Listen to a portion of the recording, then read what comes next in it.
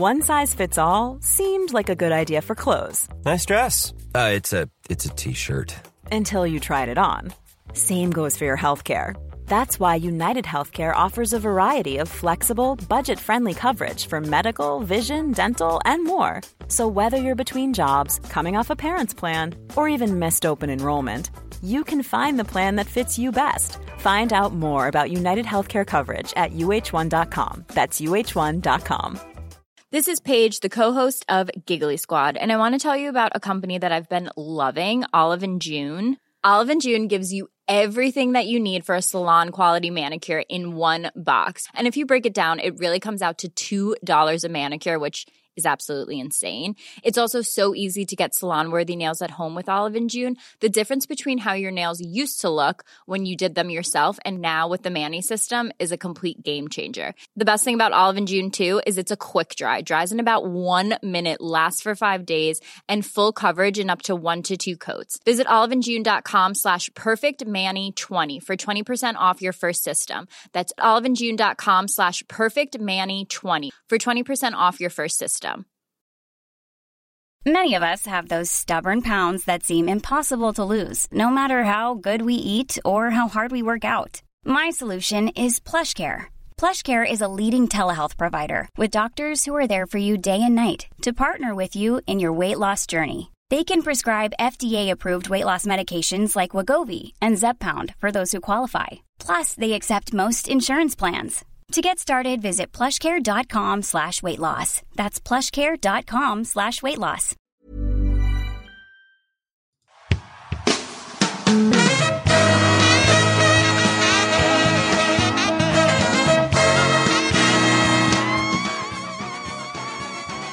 It's the Roundball Rock Podcast, starring Dave Schilling,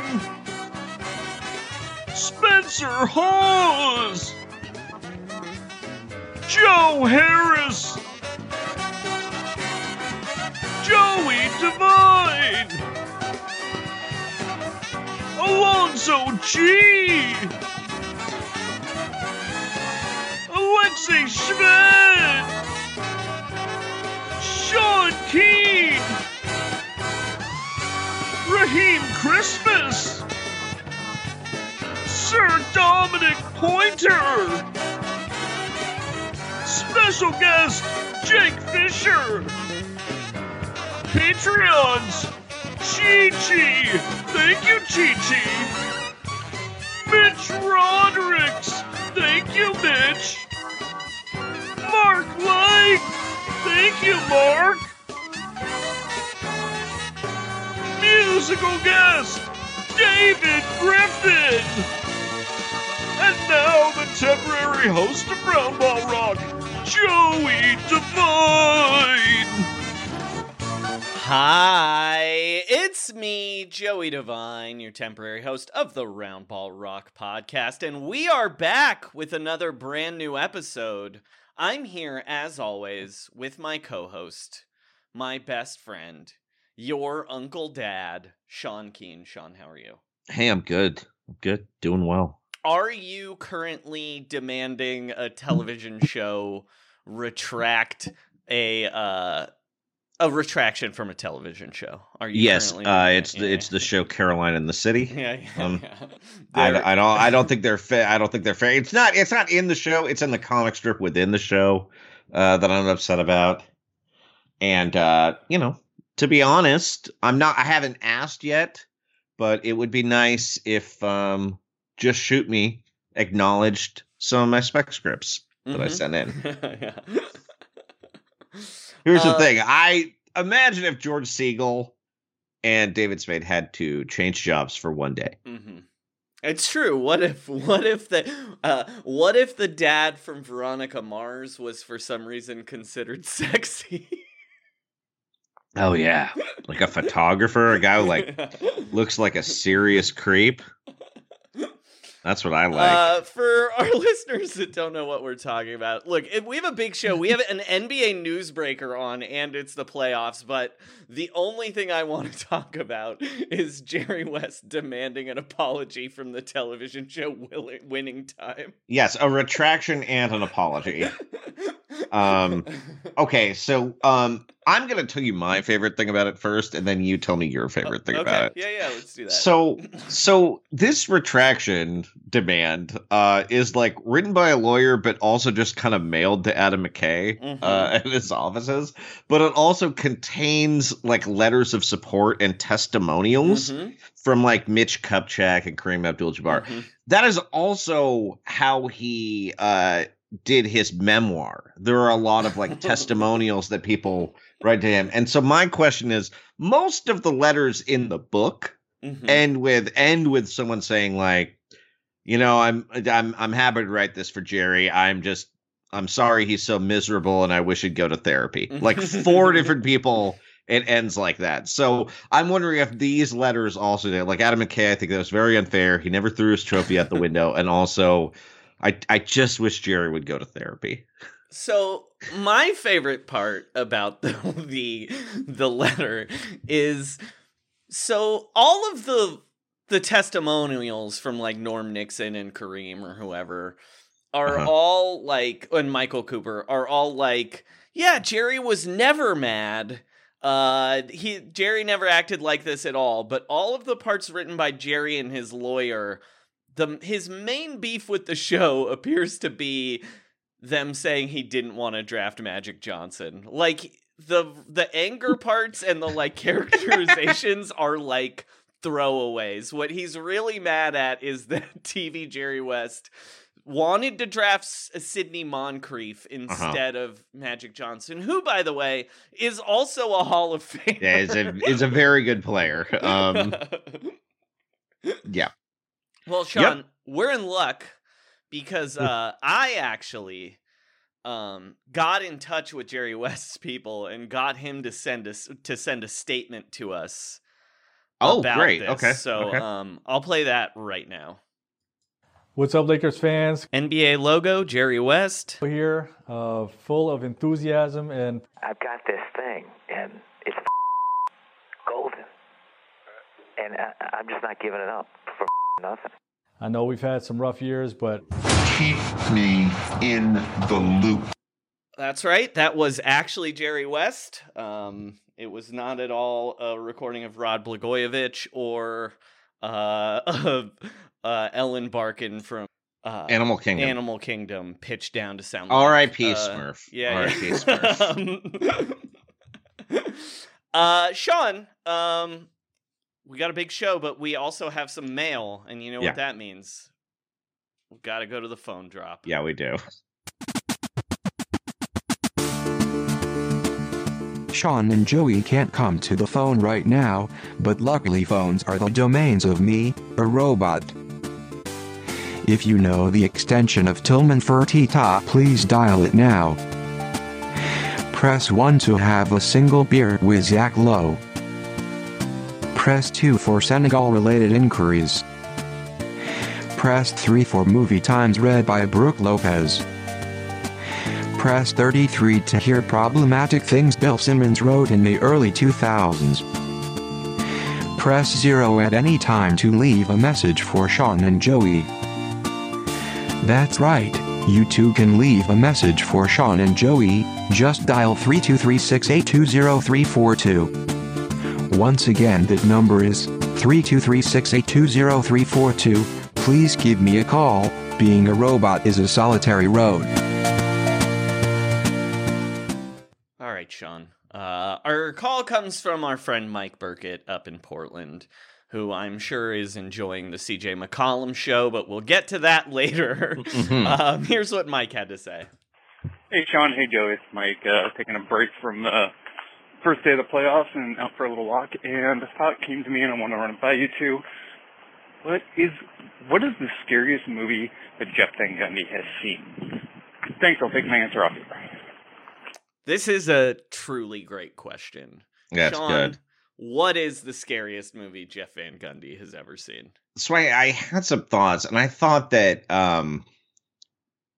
I think Jeff takes a lot of things at face value. I don't think he watches a lot of movies. I am basing that on the story about him driving for 17 hours without listening to the radio or a podcast or anything. So I think he might have gotten very scared at the movie Step Brothers when he saw it, because he thought it might mean that he and Stan would have to move back in together. And then he saw the fake testicles and he just started like ranting at that point. But I think that Jeff Van Gundy accidentally saw Poltergeist 2 and it really scared him. Why Poltergeist 2? Because I think he wouldn't have seen the original for sure. And I think what happened was he's just dropped out of Yale to play college basketball somewhere else. And then coach college basketball. He's trying to review game film and the videotape gets switched. And he ends up watching like a Poltergeist 2 that somebody taped. And it's like super long play. So it's actually, he thinks it's scarier because the sound is so weird.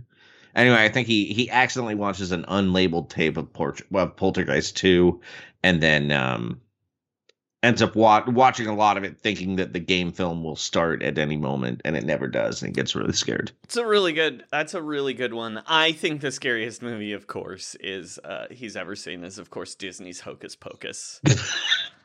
And I think it's because he's a big fan of Bette Midler and Kathy Najimy, but also he was looking through his fingers the entire time. He was scared. He was so scared of those witches. I also think he, one of his players at some point talked him into seeing Con Air. I think it was Charles Smith, actually, on the Knicks. And it really scared him because he remembered there's that scene where a plane is getting towed by Con Air. And I think it reminded him of the time that the New York Knicks team plane destroyed his Honda Accord. Yep. So, Sean... Also, no one on the team would give him a ride home. So, Sean, we don't just take phone calls. We also take written mail, which you can do at patreon.com/RoundRockPod. By joining our Discord, you have 24-hour access to us at all times. Yeah. Of all our personal numbers. You also get bonus episodes. But if you don't feel like doing that, you can always email us at RoundRockPod or contacting us on Twitter at RoundRockPod, or our email is at roundrockpod@gmail.com. No at. I don't know why I'm having trouble with Twitter handles and emails. All right, Sean. Our question comes from our friend Beeps, who asks, is there an NBA player you are fond of who had Joker energy during his career, but evolved into another form of energy, like a Pokemon? Or is there a player who unexpectedly has Joker? Man, I was thinking about the Joker today. Well, look, we're the preeminent podcast for NBA Joker studies, right? Yeah. I don't think anyone else dives into it. We're the number one NBA Joker pod for sure. And I noticed, I was watching the Bulls-Bucks game today, and I saw DeMar DeRozan's giant tattoo of Heath Ledger's Joker. And I did some research and I found out he actually got that tattoo. He was inspired because Rob Pelinka actually introduced him to Heath Ledger after that movie came out, and it was a really special moment for him. He and Kobe met him. It was cool. Okay, so who had Joker energy that evolved into a different form of energy? This one to me is an easy one. Okay. It's Matt Barnes. Oh, interesting. Because Matt Barnes on the court was angry chaos of both good and bad. Also, like, real spindly, but also would definitely fight people. But now, as a media man, he's like a thoughtful weed dude. Yeah. I would say Rasheed Wallace formerly had some Joker energy, although that was a little bit of a. I'm not racism. I'm trying to cross. It's more like I'm trying not to cross. Comic book streams. It's kind of a J. Jonah Jameson situation, and he just kind of got out of Portland, and then he had like delightful energy. Mm-hmm. So that was a very Pokemon transformation. I just don't know how much he changed. I think he was maybe just as delightful the whole time, maybe. Okay, so a player who unexpectedly has I have Joker the energy. most unexpected Joker in NBA history. It's Darrell Armstrong. He did a layup in the dunk contest. And he also that one time as a Dallas Maverick when the Washington football team beat the Dallas Cowboys, he took the arena's microphone and asked how about them Cowboys. That is really. It took him a long time to get to the NBA, so maybe he didn't feel free to Joker it up quite that hard right away. There is nothing more Joker you could do, though, than a layup in the dunk contest. Well, I will say that Michael Finley did a cartwheel in the dunk contest. Yeah, but that was like a lame dunk. You know what I mean? Like, he still dunked after the cartwhil. Didn't Dwight Howard technically do a layup when he had the Superman cape on, but he's too? like over the rim. Like, Darrell Armstrong is like below the rim when he. Why was Darrell Armstrong in the dunk contest? I can't remember him ever dunking. Like, I'm sure he can. I would also say that I did not expect Nate Robinson to have the degree of Joker energy that he had when he entered the league. Like it was like, oh, this guy was a football player. He's small and cute. And then it's like, he beat up Malik Rose in the shower? Right. Like, that's how the Joker would beat somebody up. I mean, that's more like Eastern Promises energy, though. Yeah, I guess that's true. That's Viggo Mortensen energy. That's a whole different podcast, honestly. I will say about Nate Robinson, his performance in Uncle Drew has the he's going for it in the way actors go for it when they play the Joker now. Yes. It is a performance where Reggie Miller and Chris Webber are doing insane like silly character choices. Like it's not good, but they're like trying to do something. They're doing a voice. Like they're in commercials, though. You know? Yeah. Oh, exactly. Yeah. Like it's very much like, what if that guy who lived in the Wendy's was the Wendy's seat breakfast? Yeah, was also old. Like, that's kind of it. And then Shaq has a degree of seriousness, which is actually a little bit unsettling in the film. It's very unsettling. But Nate Robinson is like a method actor. Yeah, it's very... And he has no lines. He doesn't have a lot of lines. And so there will be these scenes where like Nick Kroll and Tiffany Haddish are riffing with Lil Rel. And then Nate Robinson's catatonic in a wheelchair. Yeah, staring into the distance in an uncannily believable way. I will say, what do you think is the most dramatic scene in Uncle Drew? Oh, it's Shaq and Uncle Drew and Kyrie Irving standing at the woman they both loved's grave. Yeah. It's I believe it's Shaq's wife's grave. Yeah. I think that's and Uncle Drew had sex with her, which broke up their team, and they don't really resolve it. Uncle Drew just says, "I loved her too," and then Shaq's okay with it, and then he's doing a nude scene. Shaq does a nude scene in Uncle Drew, in case you haven't seen it. Not his first nude scene, though. Is he nude in like Grown Ups 2 or something? He's gotta be. I've seen Shaq's butt on film before. It wasn't that shocking. It's like, it's less big and more long than I expected, I would say.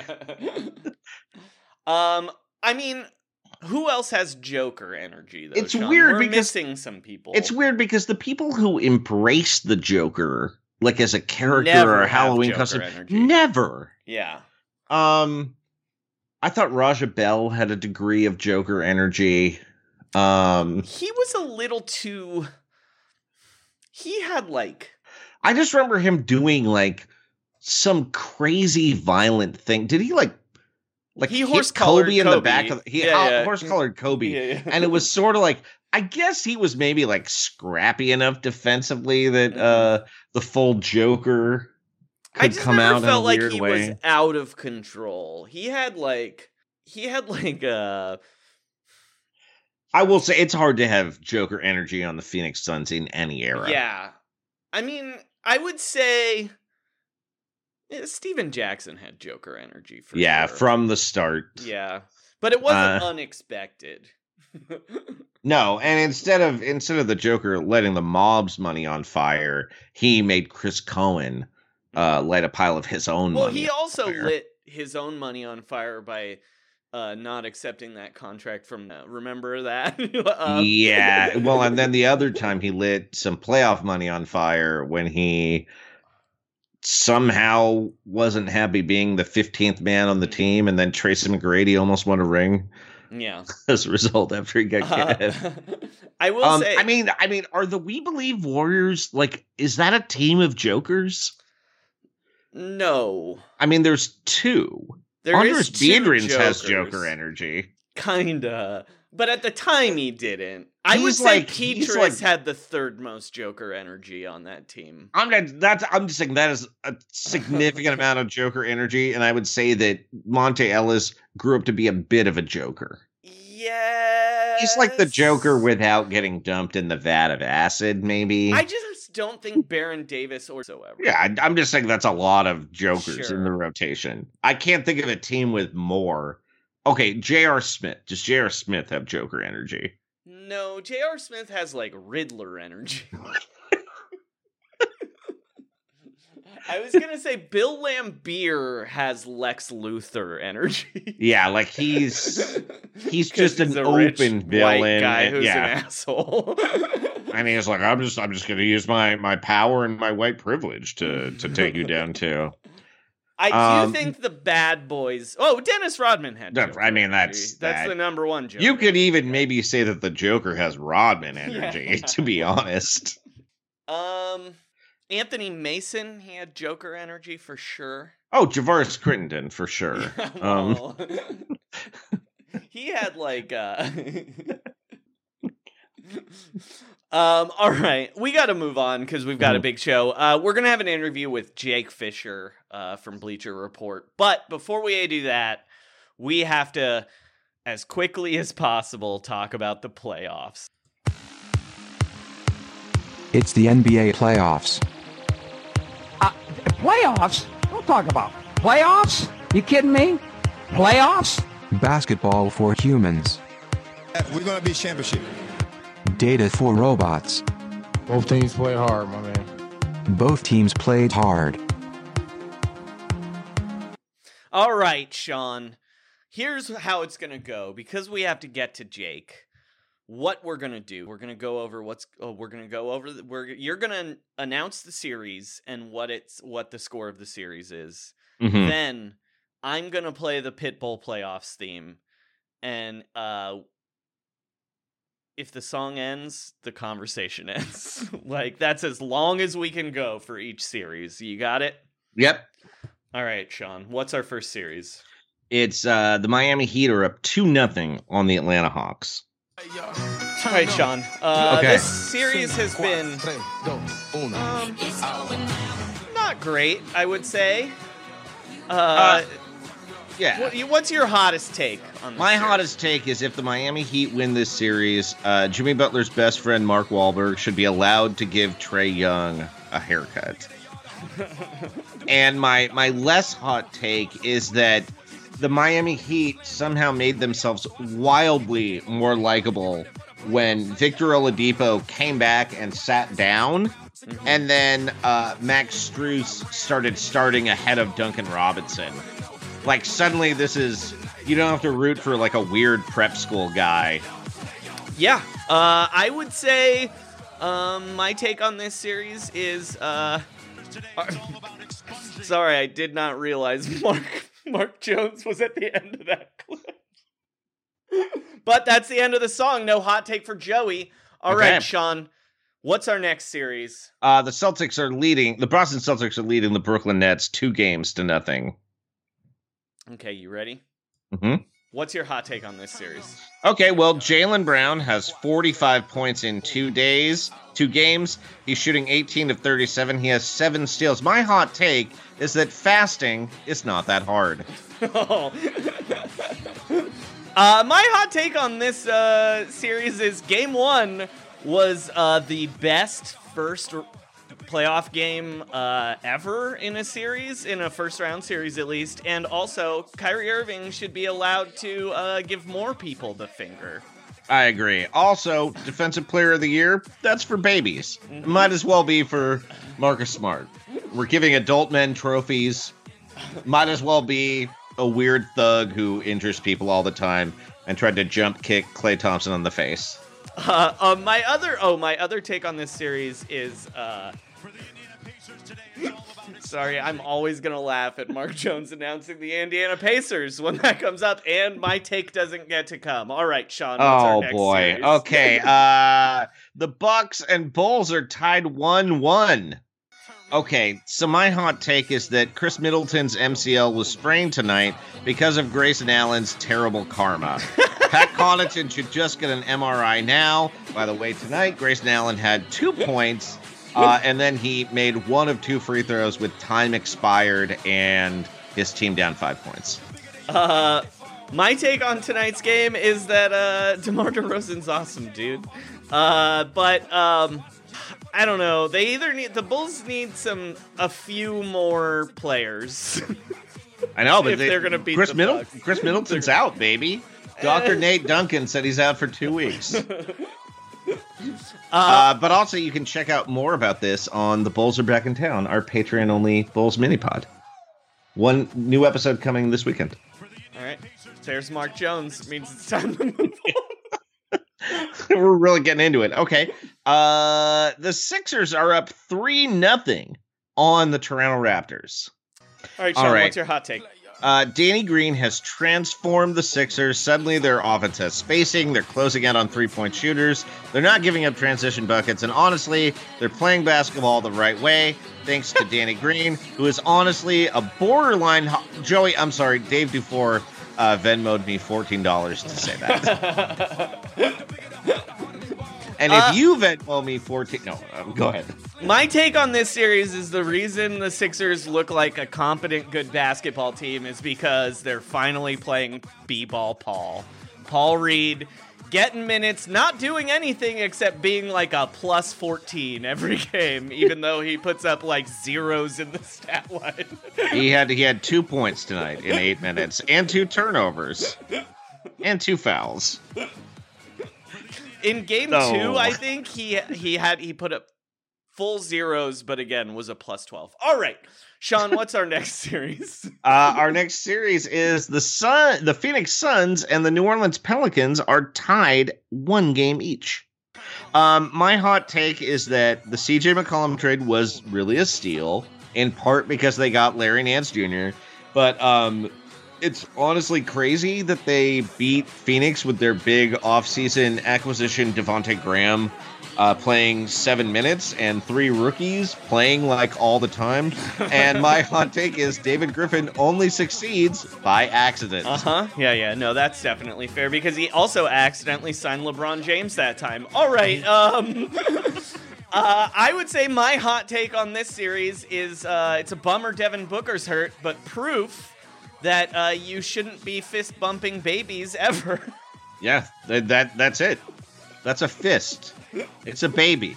I do think back off, dude. I do think it's very possible he thought that was Chris Paul, though, not just some random baby. It's a young-looking 48. He's a small man. All right, Sean, what's our next series? This is the Memphis Grizzlies and the Minnesota Timberwolves are tied 1 game each. So I believe this both strategically and spiritually that the key to the series for Memphis is playing Kyle Slow-Mo Anderson as much as possible. Mainly because he's like slow and deliberate, and the Timberwolves are very fast mo all the time and totally out of control. He's like if he shook hands with Jaden McDaniels, they would cease to exist. My take is less about this series and more about what happened in Game 2, and it's that referee Zach Zarba, we looked at you enough in the first quarter of Game 2. You don't get to do that anymore. It took 45 minutes. You had like 8 reviews or something and 2 technicals. I hate you. It like saved the Grizzlies because Steven Adams was in foul trouble and they had to play Tillman and Clark. All right, Sean. What's our next series? The Warriors are up 2-0 on the Denver Nuggets. Okay. All right, here's my hot take. So far, Boogie Cousins and Nikola Jokic have both gotten 2 technicals in a game and ejected. Aaron Gordon and Monty Morris each have a technical. I think that Facundo Campazzo joins the rotation in Game 3 and gets one and a flagrant 2. And I think Bones Highland will get 1 before the series is over. My over-under for future Boogie Jokic technicals is 2.5. My hot take on this series is everyone's looking for a name for that new insane Warriors lineup with Poole, Clay, Curry, Wiggins, and Draymond. And the only possible name, do not listen to anyone else, the only name officially recognized by Roundball Rock is Andrew Wiggins and the Water Dudes. Yes. They're also the Batman lineup because they make the Joker crazy. You're not allowed to keep talking. All right. You're right. I have to delete that now. Thank you. Damn it. All right, Sean, our final series. What is it? Dallas Mavericks and Utah Jazz are locked up at 1 game each. My hot take is that Mike Conley is no longer the best player to never make an All-Star team, though did he really make that All-Star team? He was the 3rd injury replacement. But I do think he's the best player in NBA history to go scoreless in a playoff game while the guy he was guarding went for 41 points. And isn't that even more unique and special? Also, my other hot take is that Rudy Gobert shouldn't have even been 3rd in that Defensive Player of the Year vote, because he sucked ass.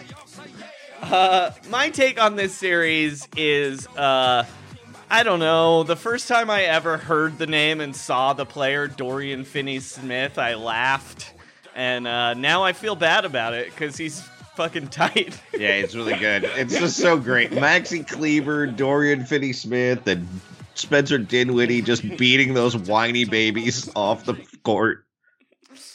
All right, Sean, that's the playoffs. Wow, I think we pretty much covered everything. I think so.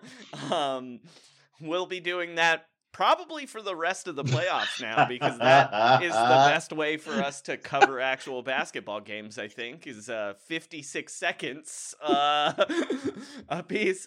Sean, we had Jake Fisher on. Jake, you might recognize Jake Fisher if you're on basketball Twitter as he writes for Bleacher Report. He breaks a lot of news. He hosts a podcast called Please Don't Aggregate This, and he wrote a book called Built to Lose: How the NBA's Tanking Era Changed the League Forever. We talked to Jake about what's it like being an NBA newsbreaker, and you can hear that right now. Here's to you, past Joey.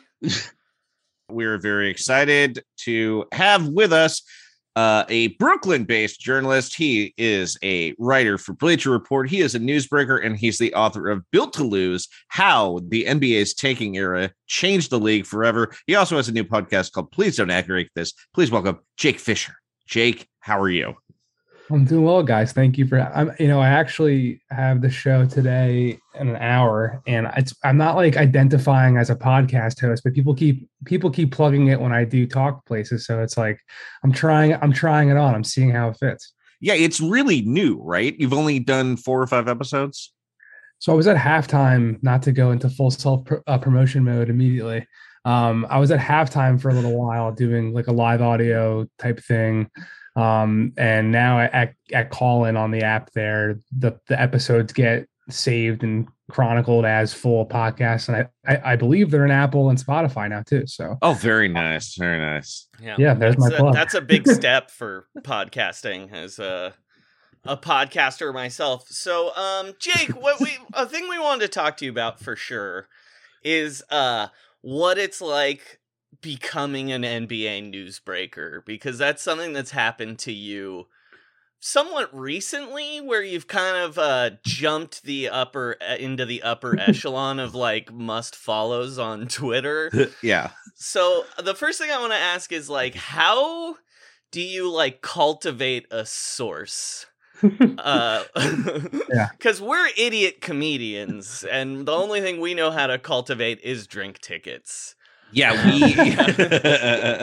I've got a couple buddies in the New York stand-up scene, so I definitely have a lot of respect for what's the role of the guys who stand on the street basically. Oh, barking? Yeah, I've done that. Yeah, I respect for the barkers out there.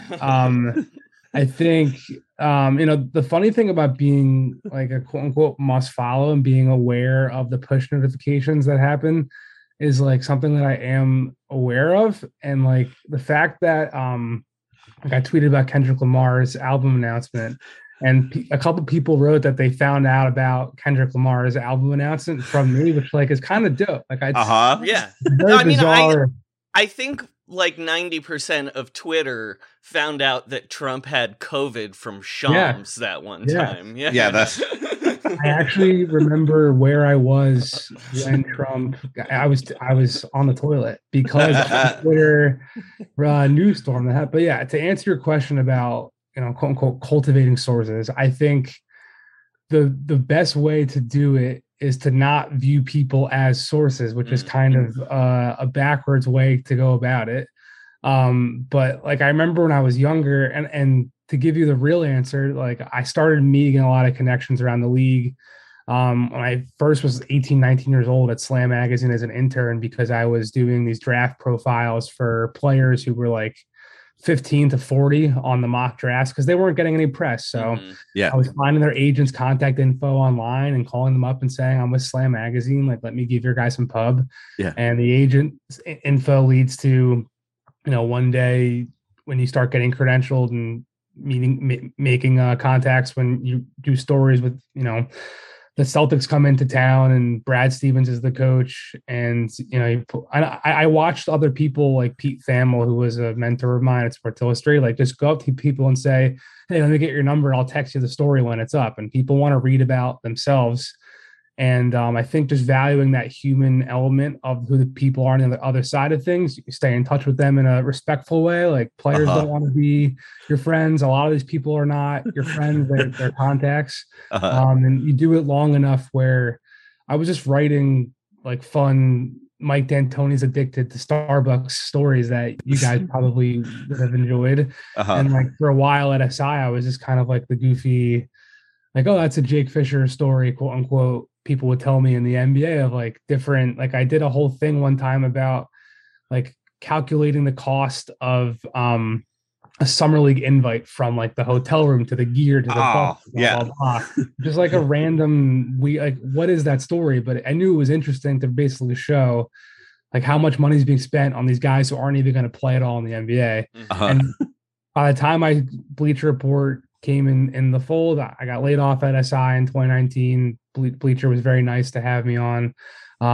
They wanted to push me into being in this transaction space. And I literally just called 15 guys I knew around the league and said, can I call you every week now to ask you about this stuff? And they said yes. And then from there, once you start writing about what's happening, it's not too hard to get the contact info, at least of the people involved. And if you just make the call, like I've come to find out, at least where I'm at this point, people are typically going to answer. So that's just kind of what happened. Yeah. So that's good to know. If you want your Twitter replies to immediately jump up to thousands of people saying, Jake, my wife left me, all you have to do is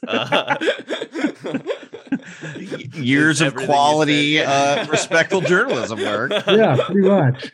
And then occasionally, do you ever have to meet an agent like in a parking garage at midnight who's smoking cigarettes? How many big trench coats do you own? I mean, it's funny, but that stuff does kind of happen because, I mean, let's be honest. The reason I think I've had some type of success in the quote unquote news breaking space is because it's a pretty saturated market. There are particular people, let's say, who get a large swath of the information, and when the information is final, and I think a lot of the information that I'm able to bring out is stuff that might not necessarily be stuff that people want out. It's very nice to, have a report that says so-and-so signing a 4-year, $80 million deal.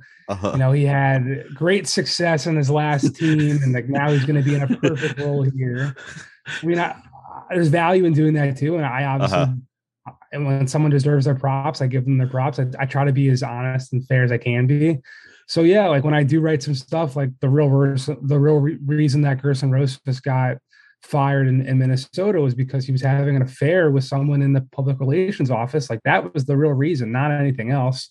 So like, sure, when I write something about the Pacers and Nate Bjorkgren and there's some Toronto details, like there are people from those teams who don't necessarily want to be seen with me at Summer League in public because it was, a recent because Nate might punch them because he's a rageaholic. I said it, not Jake.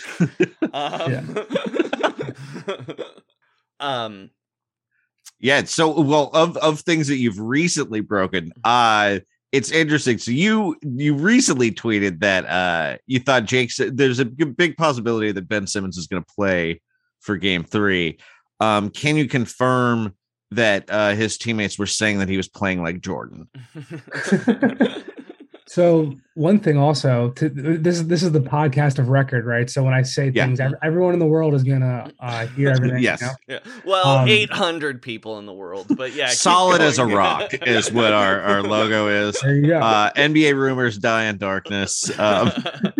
I just think two things also about like the newsbreaker space. I think it's funny that people think everything gets leaked because I promise you, I don't get leaked anything. I'm playing tooth and nail to get it gets leaked to other places. The other thing is when I report something, when people say like I said like I believe it was my take, like I don't think Ben Simmons. I mean, I do think Ben Simmons is going to play Game 3, but because people have told me that Ben Simmons is trying to play Game 3. So like, it's funny when people say like, "Oh, Jake Fisher wanted to break up the two Jays in Boston." Ha ha ha! Look at how successful they are now. Like I just said that on a radio show because a lot of people in the NBA were like, "Shit, Boston's not doing so well. Maybe they'll, not this year, but come the offseason, they have another flame out." No one expected them to do what they did, and now everyone's saying Jaylen Brown is off limits. You know what I mean? So like, I don't think what I'm reporting. I'm just saying what I'm hearing. So it just points to me sometimes that people like get mad at me for coming up with an opinion about whatever, but it's not an opinion. It's a report. Yeah. So I want to ask about your background a little bit,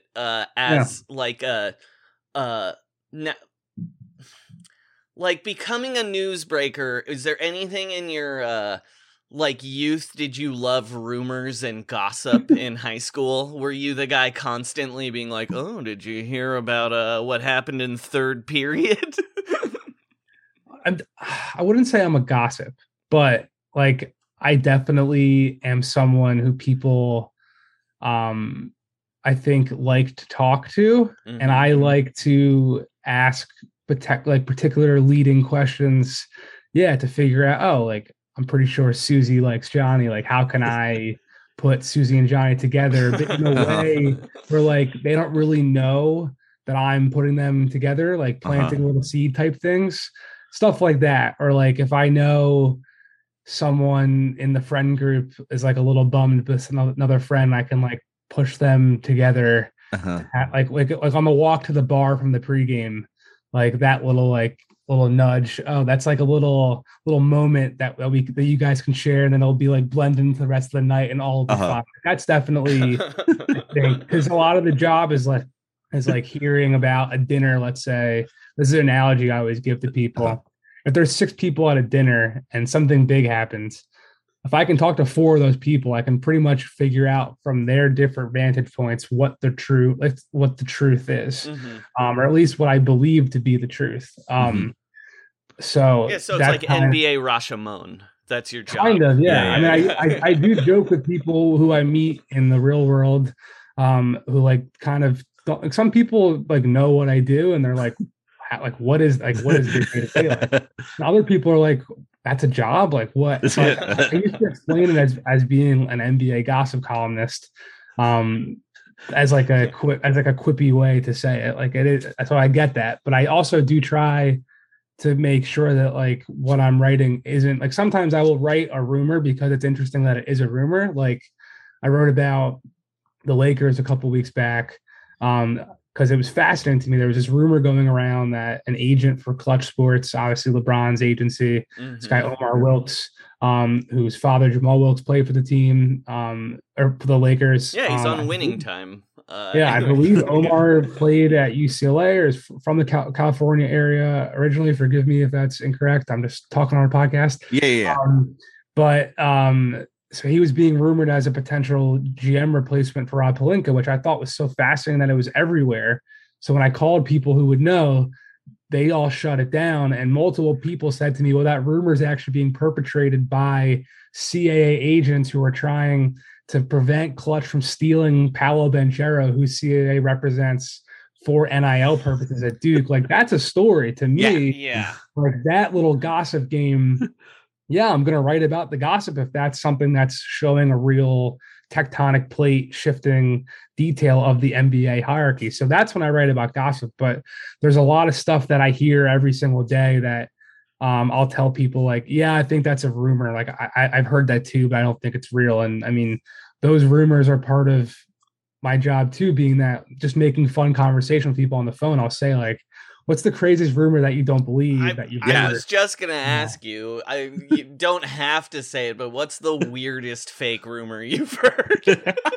I mean, I'll just say like there's stuff all the time about people having like a stripper girlfriend or like some like stuff like that, or like a secret family thing amongst executives, like typical like rich guy things that you or like party boy athlete tropes. Like I mean, unfortunately, like those stereotypes get, you know, the drum gets beat a lot, like that type of so and so's got a baby mama in this city, and the reason why he wants to sign with Atlanta is because that's the it'll be cheapest for him. Like he's got 3 baby mamas there, like that type of. I mean, it's a lot of it's bullshit and like offensive to hear. I mean, people do say that. People absolutely do say that stuff. How much, when you're talking to guys that could be sources, are they trying to find out information from you at the same time? Yeah, it's like every conversation and like a cold information war. No, I mean, sometimes they are. Like there's definitely, I mean, when you write about something that is bad, like there's just a bad situation, like, or like I'll say it, like anything in the Dallas Mavericks front office. Anyway, keep going. Yeah, like that's a good example. If I was calling Dallas people about that whole story or the ongoing whatever story, I mean, or any of those stories. Anyway. Yeah, like that would be a call where it's like, all right, like I'm doing my job, I'm putting my reporter hat on here, like I know you got to protect the company shield, blah blah. Or like whenever I was talking to Brooklyn or Philly people about the James Harden, Ben Simmons situation, like it wasn't a bad thing, but I was like, that was big boy pants stuff, you know. You had to put your fedora with the card that says press. Yeah, on. But also they did too, right? Like that was a very. I think the reason why, like, I was able to provide a lot of information that I did on that story was I was very attuned to all the things at stake for every actor involved. You know, Kevin Durant's stake, Kyrie Irving's stake, James Harden's stake, Ben Simmons' stake, Joel Embiid's stake, Daryl Morey's stake, minority owners in Philly, you know, the Brooklyn for like when you were the able Rocky to, statue. Yeah. yeah, when you're able to talk to people in those situations and be like, look, I see where you're coming from. Like, I understand, blah, blah, blah, blah, blah. But like, here's where I'm coming from. I have a job to do.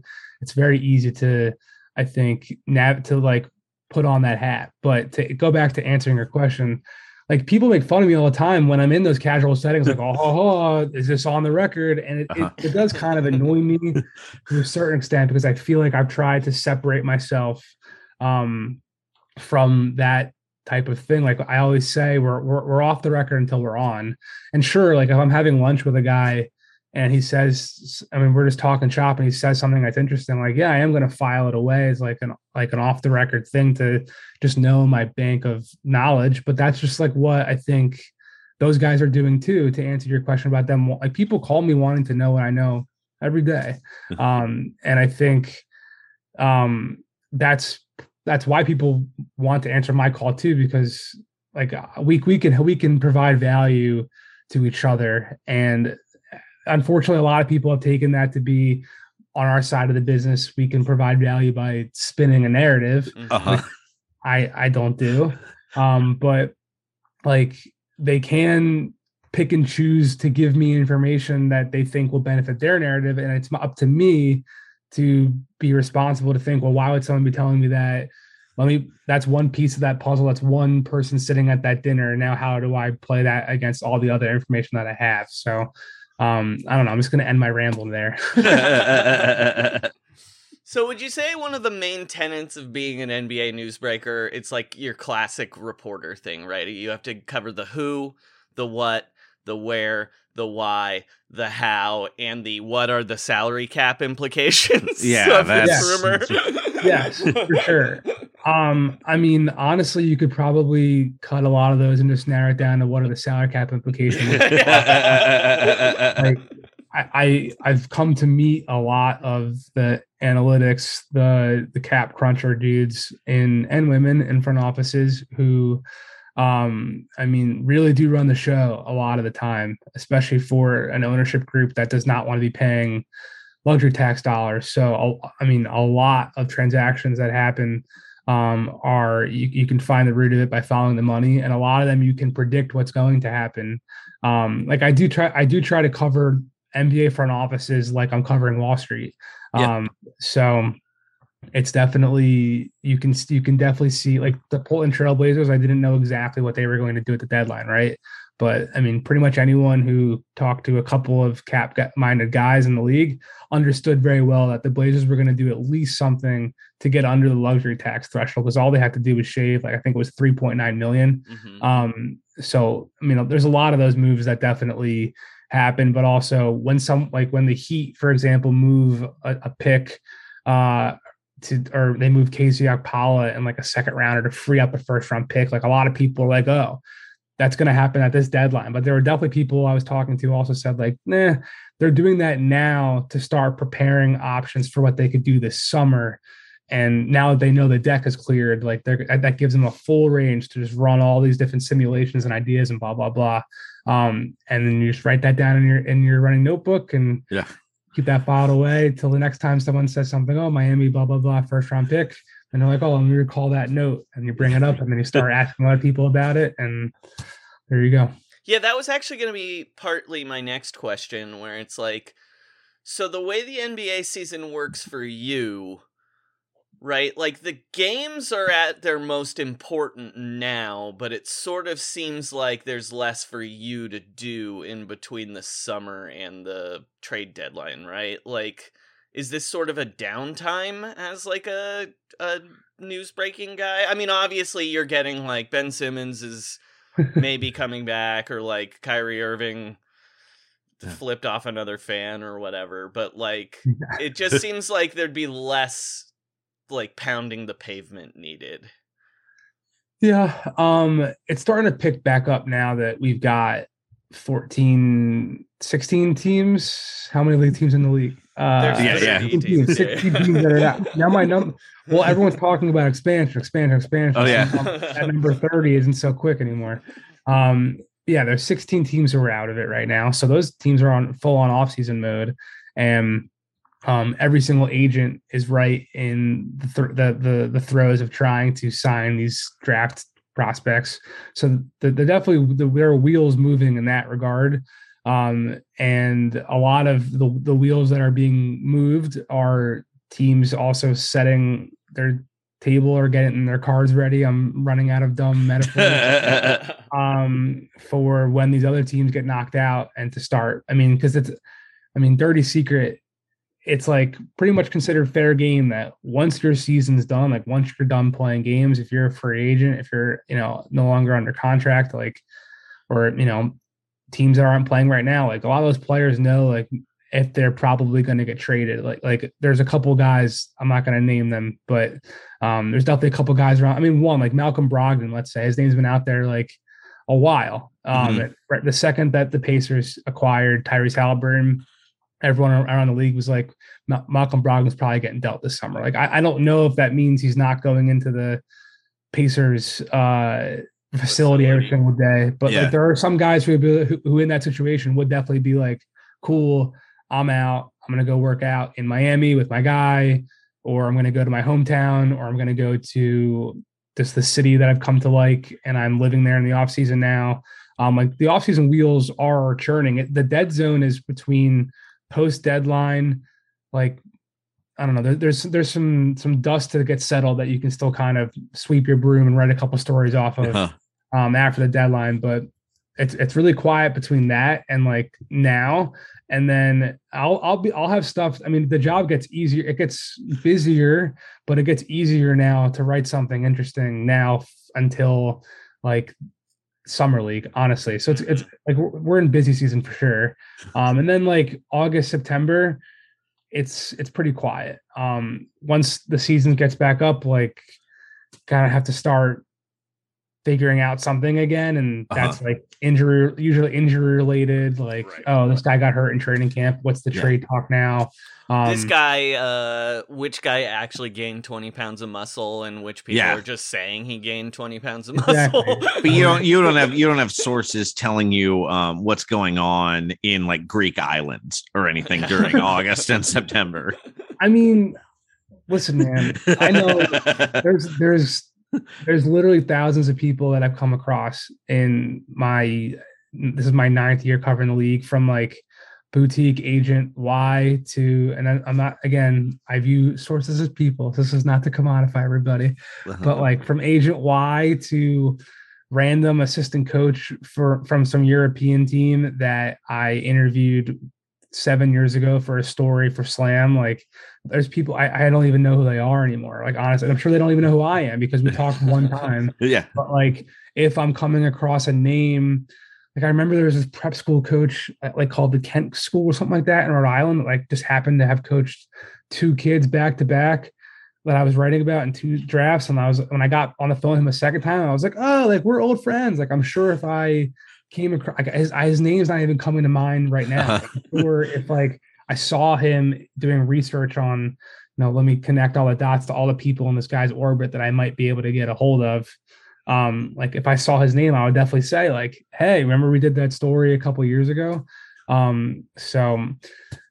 It's just, it can be, you never know, like to go back to the Greek islands, like when I'm calling someone randomly, like you never know where they're going to be. Like I got on the phone with someone for the first time last week who's in Costa Rica right now.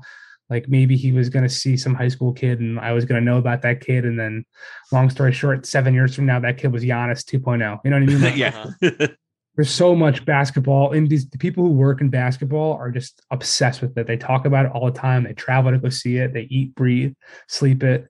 So yeah, like could I hear about some random dude playing in like Cancun on vacation who some college coach saw and recruited one day? Like I wouldn't rule anything out. Yeah. So your book is, your podcast, we'll get to the book in a second. Your podcast is called Don't Aggregate This. And there are certain NBA newsbreakers. I'm thinking of one at ESPN who's like the funniest personality in the NBA, in my opinion, who appears to be truly terrified of aggregators. Is there anything you're more afraid of than getting aggregated? Heights, spiders, snakes. I'm not afraid of getting aggregated. It's that I get frustrated when people want to be like first on something that someone else reported, and by doing so they also misconstrue the context, and then like an Instagram graphic goes viral, or like an NBA Central thing that's, I mean, if I write a 1,500 word story about the Lakers, but they pull out 280 characters, and that goes super viral and it's misconstrued, and then it's like wrong, and then maybe you get yelled at by that agent.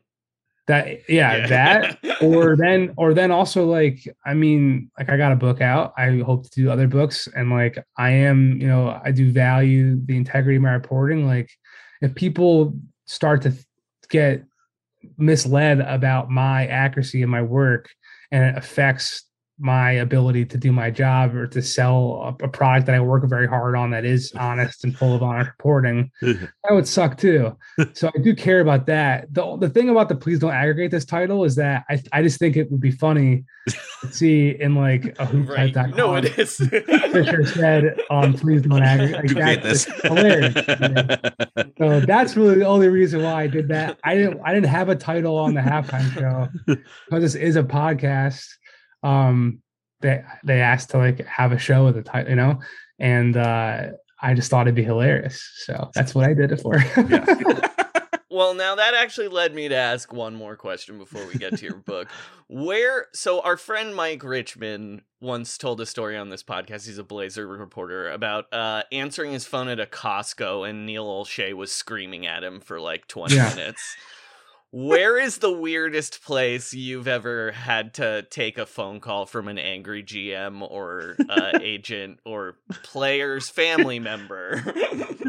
Well, I mean, it's pretty easy to answer because I have IBS, so I spend a lot of time in the back, and I get a lot of calls while I'm on the toilet, and there are like certain times, like, there are certain people, as much as I don't want to admit this, there are certain people who, when they call you, like, you have to answer. Like, it doesn't matter. Yeah. Like, if you don't answer, it's a big miss, right? That's just is what it is.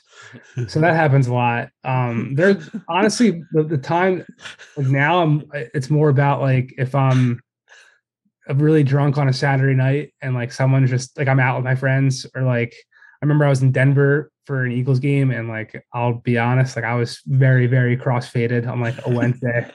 I'm in Denver, and I got a call from a GM who was like really not happy about what I wrote, and I just like had to like navigate it. And I remember my friend, when I hung up, was like, "What was that? Like, how did you?" I was like, fight or flight mode. Like, the senses come, and you just gotta take the call. And those are that's usually, those are the worst. I mean, there are times where I'm like, I just can't talk to this person right now. But there are those people that when their name's on your phone, it's a thing. Like, sorry, Linda Rambis, it's my wedding day.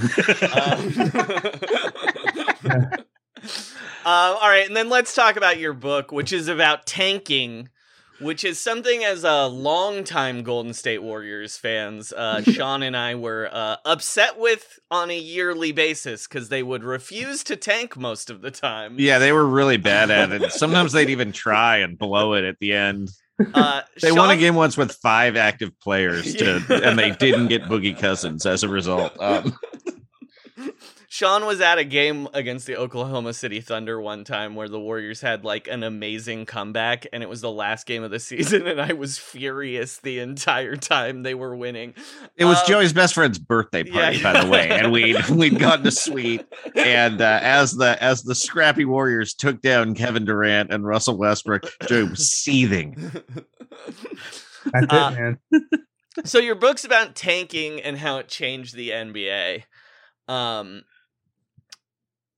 I guess, how do you want, like, I guess my question is, explain your book? So, the book came about being that I'm from Philly originally. I was covering the Sixers for Liberty Ballers at SB Nation, while I was also doing that, like, early slam stuff that I was talking about earlier. While I was up at school in Boston, I had a credential to go to Celtics games, and the Celtics traded KG and Paul Pierce to Brooklyn the same night that Hinkie traded Drew Holiday to New Orleans to start the process. And that was also right when Orlando dealt Dwight Howard in that deal that connected Philly and the Lakers. And they were tanking for that 2014 draft. Same with Phoenix when they moved Steve Nash to the Lakers. The Cavs were in the post LeBron days. Like there was a lot of people, a lot of teams in the league who were trying to really try to mimic what OKC and what Miami had did in terms of, I mean, Miami tanked and got Wade, and then Wade attracted LeBron and Bosh, and the Thunder got 3 straight guys, and KD, Russ, and don't Harden. Forget they also tanked for Michael Beasley. Exactly. That was the big move that summer. That's also part of why I wanted to do the book, being that I think because there are those bad examples or the horror stories, there are also, right now the Celtics are on the back of Tatum and Brown, who they got in these drafts that they built through my book. Joel Embiid is the pillar of Philly. I mean, the whole thing with Ben Simmons didn't work out with Jahlil Okafor. It didn't work out with Nerlens. It didn't work out with Michael Carter-Williams. There were so many other guys who came through that door, but it got Joel Embiid. It got a couple other pieces that now help them get to this unit they have here. Like Devin Booker is a big product of the Suns draft tanking model. I mean, they weren't trying to tank when they drafted him, but he was benefited with his growth by being in like a rebuilding setting and kind of getting thrown there. And DeAndre Ayton's the number 1 pick. So I don't know. It was a subject that I was covering very, very closely throughout the start of my career. To bring us back to your very first question, like I met a ton of people around the league by covering that story. So I felt like I had the resources at the time to, I mean, I know a lot more people now than when I wrote that book. But not like an exponential amount more, but like that helped. And I met people through it, blah, blah, blah. Like I knew going into it, there are certain stories now where it's like, oh, if it's about this team, like I'm not the guy to write that story. Like I just don't have as many contacts, or those people there don't love the stuff I've written about them in the past. So I knew I could do that. And it's a topic that at the time I really cared about. To be honest, people think and want to expect me to have like such a strong opinion for or against tanking. And I've talked about it so much for 2 years. Like to me, it's just like a thing that like it's a concept that exists in sports. Like it just is what it is. It changed the leagues because that time period, because like directly because of Hinkie and others, they instituted the new draft reform where the odds are a lot lower. There's now 4 lotteries. The bottom 3 teams all get an even 14% chance rather than the worst team having a 25% chance. And the play-in tournament, while they did want to have a lot of intrigue and encourage more teams to be involved, at the end of the season, that was also to dissuade tanking and to prevent and to give teams like New Orleans, who's in the playoffs right now, if the Pelicans didn't have the play-in tournament, they would have absolutely tanked. Before the play-in tournament existed and before the odds were what they are. So they're one, success story, I guess, of the changes of that time period. But also you see OKC and Orlando and Houston and Detroit doing things that, Sam Hinkie never, ever did that would make the process blush of just benching guys and sending them home for half the year and stuff like that. So obviously it's still alive and well. But I also think that the concept wasn't nearly what it was, and it wasn't so mainstream until the time period that I wrote about. Well, you listeners, get that book. It's called Built to Lose, How the NBA's Tanking Era Changed the League Forever. This has been Jake Fisher. Listen to his podcast. Follow him on Twitter. Jake, thanks so much for coming on. Also, where's Russell Westbrook getting traded? Oh, we're out of time on our Zoom meeting. All right. Next time. Thank you guys for having me. This is awesome. This is a lot of fun. I really appreciate it. Thanks a lot. Hey, Jake. thanks, man. That was great. All right, Sean. So we wanted to finish off. We haven't heard from our friends in a while. The Dunking Twins. The biggest Marvel fans in the world, Disney-aholics. One of them is in the playoffs. The other one is currently, I don't know. What do you think Robin's doing? I think, well, no. Robin was he was upset that TNT was not showing The Closer tonight. He was, because Brooke was playing on TV. He was burning his own brother. Luckily, we've got them right here. Here's Brooke and Robin at the movies. Brooke and Robin Lopez at the movies. Twin brothers in who? And fandom. DC versus Marvel. Offense versus defense. Nerds who are jocks. Post-ups versus hard screens. Jocks who are nerds. Cain versus Abel. The Snyder Cut. Take it away, Brooke. Or Robin. I'm not really sure who is who. Hey, Robin. Hey, Brooke, how's it going? It's going all right. Full disclosure to the listeners, we recorded this, before the playoffs started. And my back, I just came back. I fixed it in that pit from The Dark Knight Returns. Wow. That's how I'm going to play in the playoffs. It was really crazy. All these guys were chanting, "Eesh, whoosh, hush. Eesh, whoosh, hush." Yeah, that's really cool. That's very inspiring. Well, I watched a news report of you riding Splash Mountain. And over and over again. Yeah, and it really, it just fired me up to get my back fixed and come back to town. You're not allowed to ride such a rollicking flume ride if you have a back problem. Me? Brooke, I mean, I know we are lifelong enemies, but I've been very worried recently. Oh, why is that? Because I saw the new Spider-Man No Way Home. Oh, yeah? It's so and now good. I'm worried about the multiverse. Oh, why? Will I have to fight mascots from time and space and other dimensions like Thunder? Or the Brooklyn Knight? Or Berserker 75? You could take the Brooklyn Knight. What about Rufus D. Lynx? I met the Brooklyn Knight. You yeah. Can take him. Okay, what about Sir Slam-A-Lot or Maxie Minor? I don't know who those are. Slay the Silver Fox and Mini Sly, they're a tag team. What about Hip Hop, the somewhat racist, unvaccinated bunny mascot of the Sixers? I would say if I were you and there's multiverses, I would be more worried that you'd meet another Robin who chose playing on a basketball team that could use him instead of riding rides. I don't know, dude. It's pretty great. The Splash Mountain here is even faster than the one in Los Angeles. I don't know. But I think I saw Sam Dunk on it the last time. I'm scared. What if he and Whammer and Duncan the Dragon are in cahoots?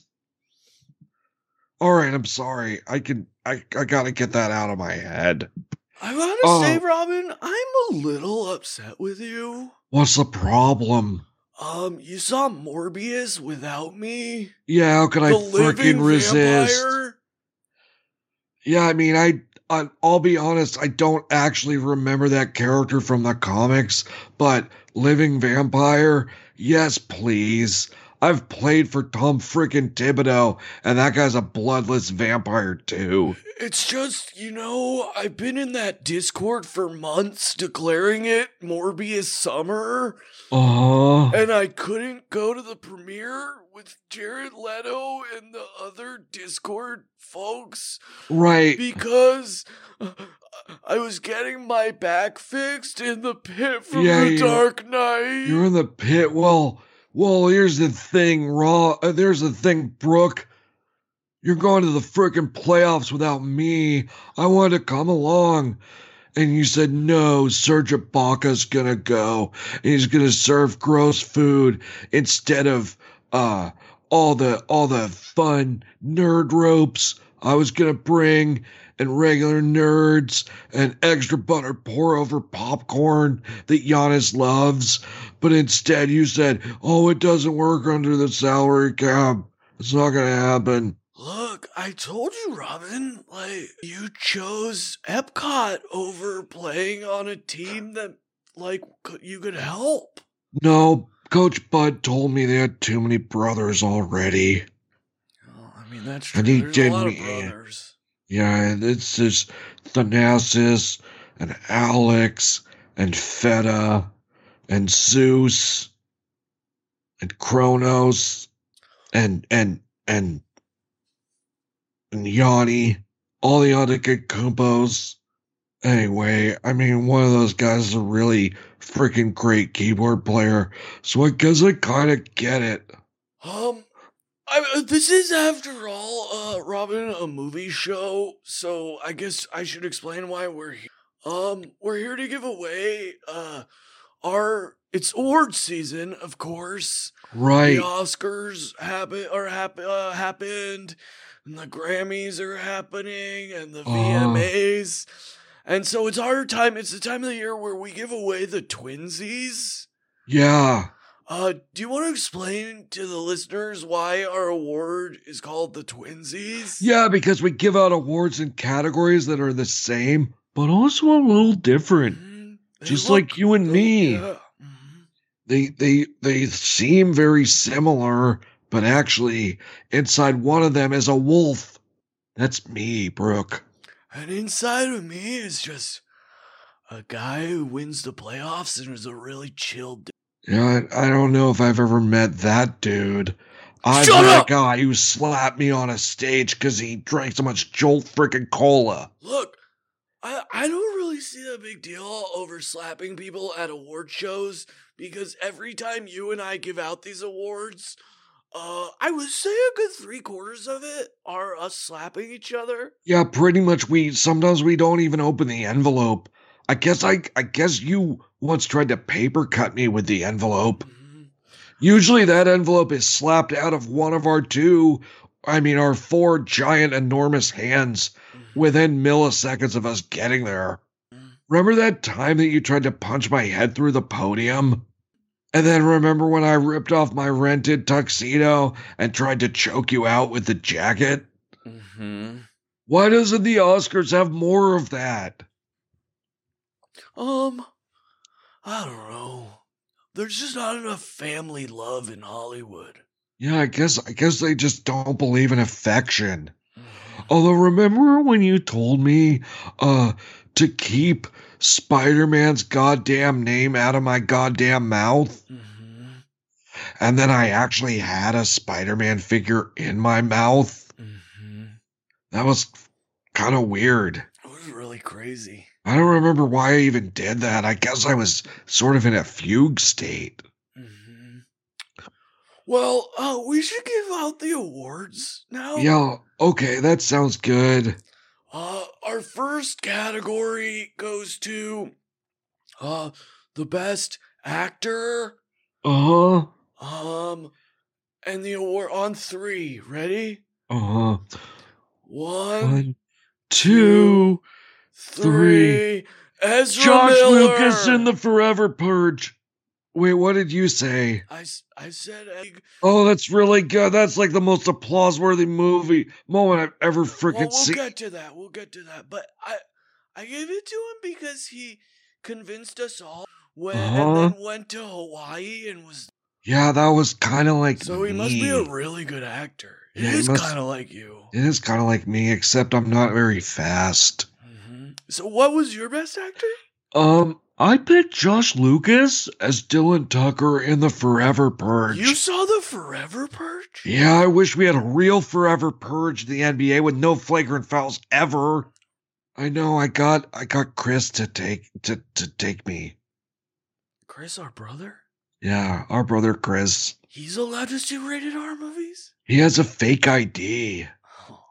I mean, it's a GameStop card, but it works. Okay. Best actress. Okay.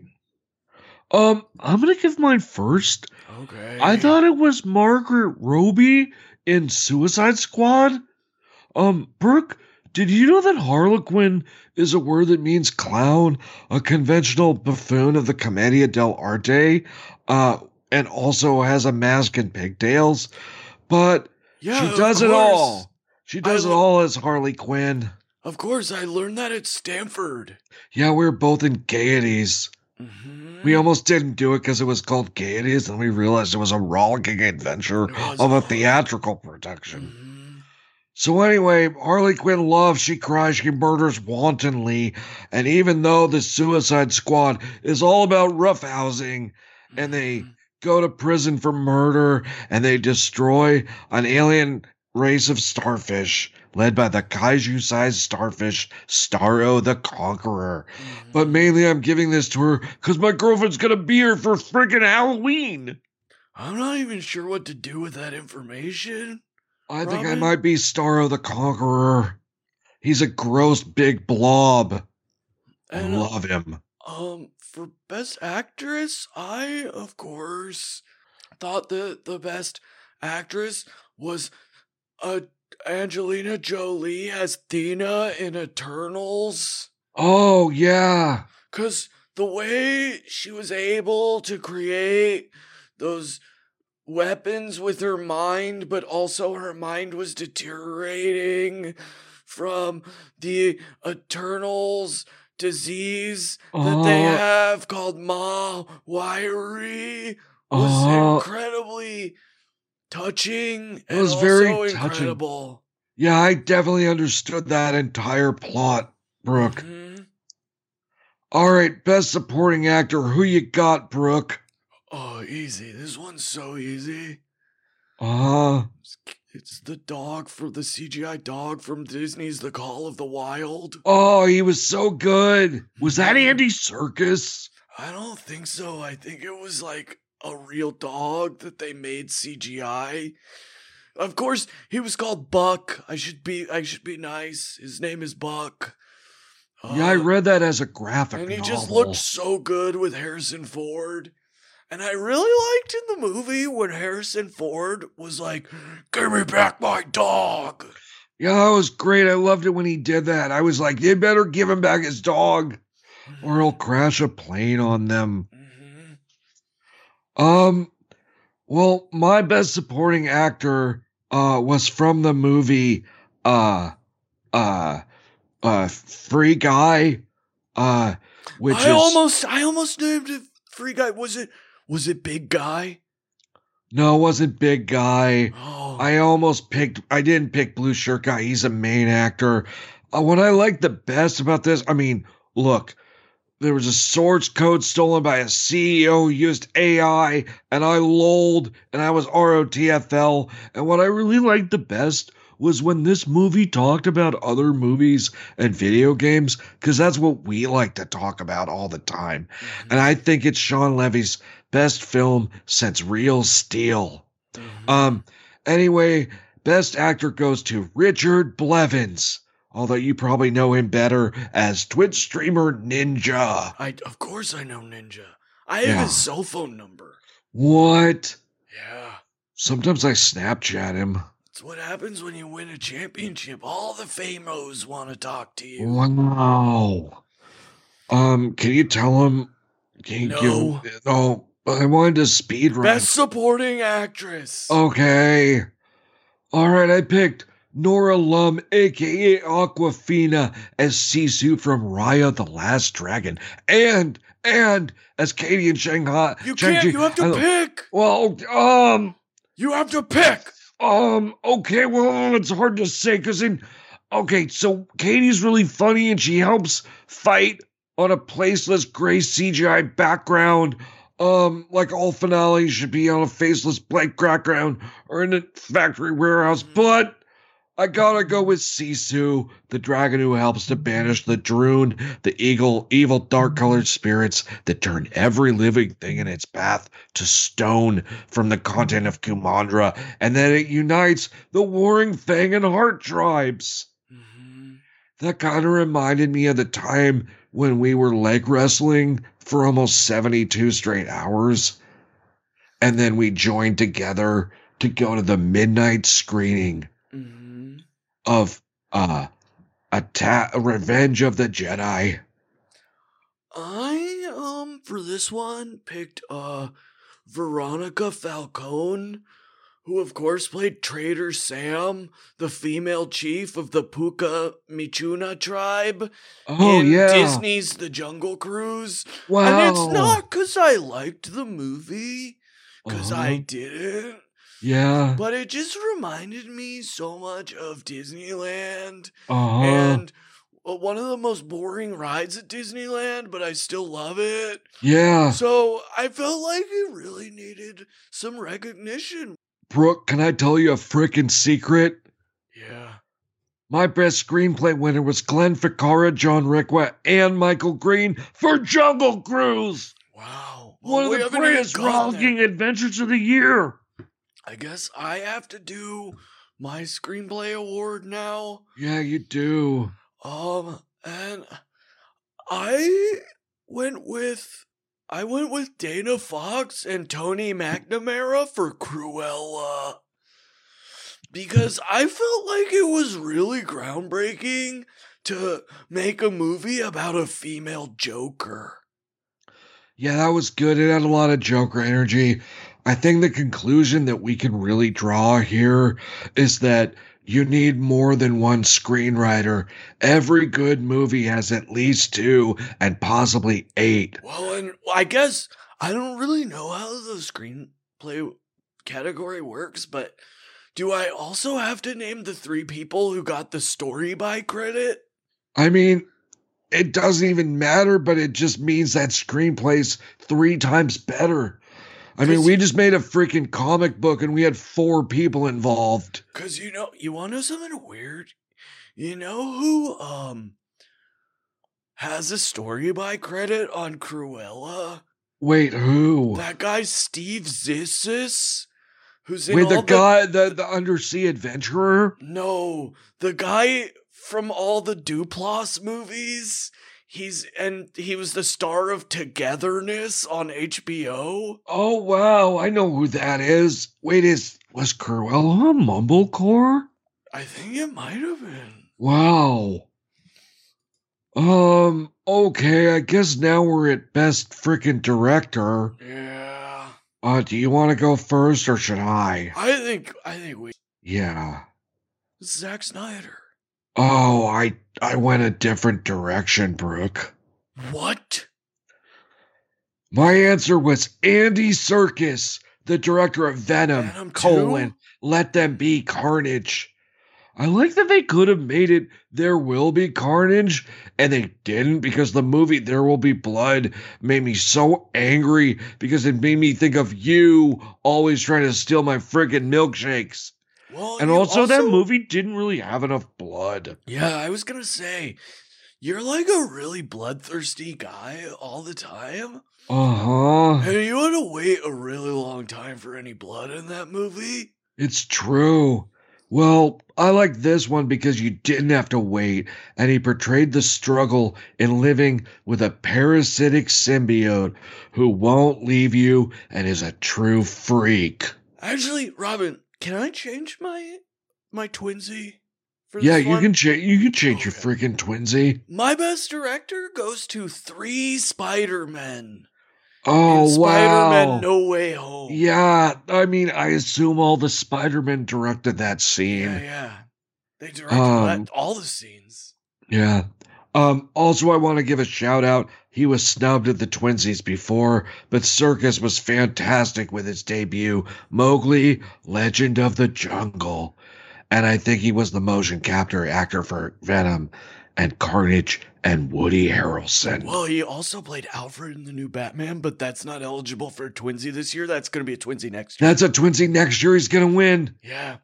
All right. And finally, Best Picture. On the count of 3. 1, 2, 3. The Flash entering the Speed Force. Oh, wait. I actually picked that scene for Batman where Batman visits a mysterious prisoner at Arkham Asylum. And I loved it because the guy was talking in a weird voice. It was freaking unintelligible. But that's not eligible for a twinsy. You're right. It was the Joker entering the Speed Force. One of the greatest scenes. It's the Flash entering. What am I saying? I'm Joker-fied. Oh, can I confess something? Yeah. I'm using performance-enhancing drugs for this podcast. What? Jolt Cola? Pixie Sticks. Fair. Yeah. But yeah, when he goes into the Speed Force, I was watching that scene, I thought, no freaking way Flash goes into the Speed Force. Yeah, I was just cheering and cheering and cheering, and I was cheering so loud that the woman in the theater next to me, her ears started bleeding. Oh, that's so tight.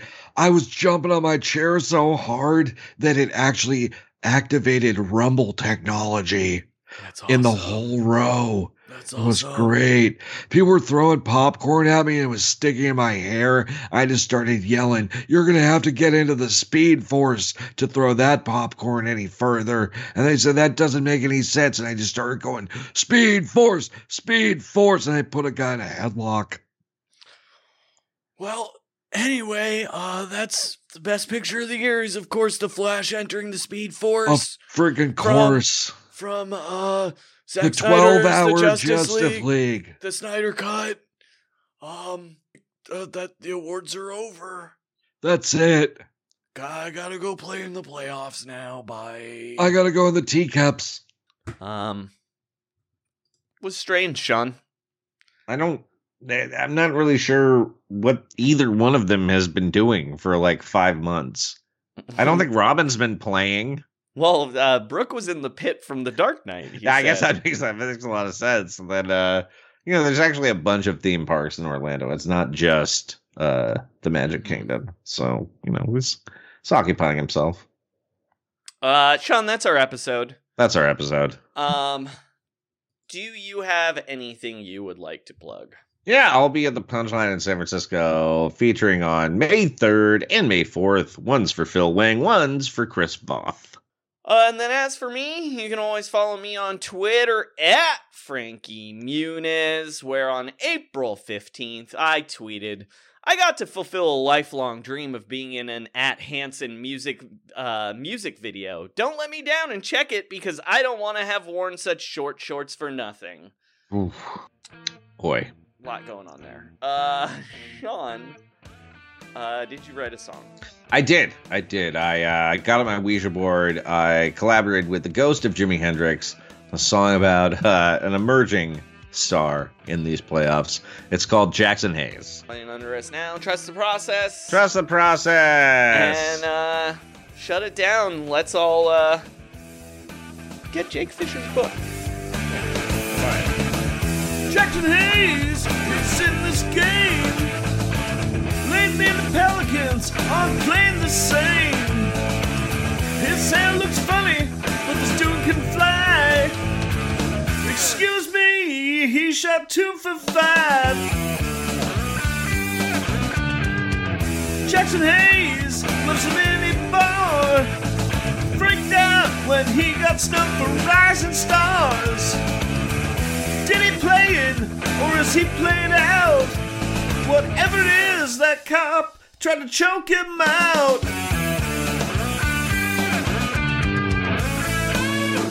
A-Cab. A-Cab. Oh, yo.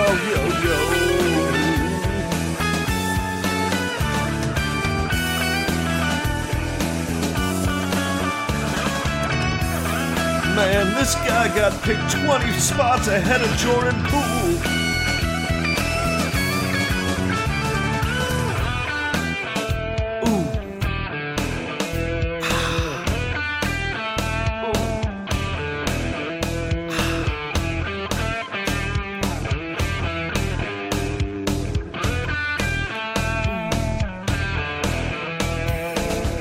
Jackson Hayes, he's got huge hands.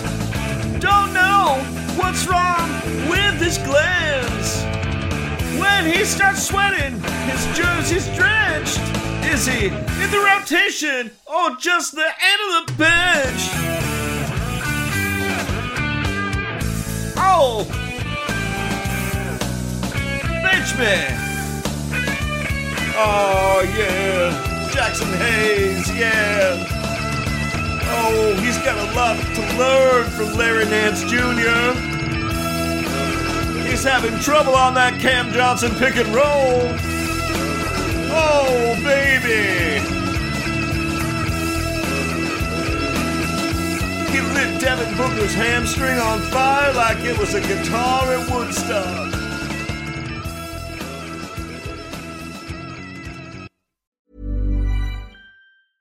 Even when we're on a budget, we still deserve nice things. Quince is a place to scoop up stunning high-end goods for 50 to 80% less than similar brands. They have buttery soft cashmere sweaters starting at $50, luxurious Italian leather bags, and so much more. Plus, Quince only works with factories that use safe, ethical, and responsible manufacturing. Get the high-end goods you'll love without the high price tag with Quince. Go to quince.com/style for free shipping and 365-day returns. When you make decisions for your company, you look for the no-brainers. If you have a lot of mailing to do, Stamps.com is the ultimate no-brainer. Use the Stamps.com mobile app to mail everything you need to keep your business running with up to 89% off USPS and UPS. Make the same no-brainer decision as over 1 million other businesses with Stamps.com. Use code PROGRAM for a special offer. That's Stamps.com, code PROGRAM.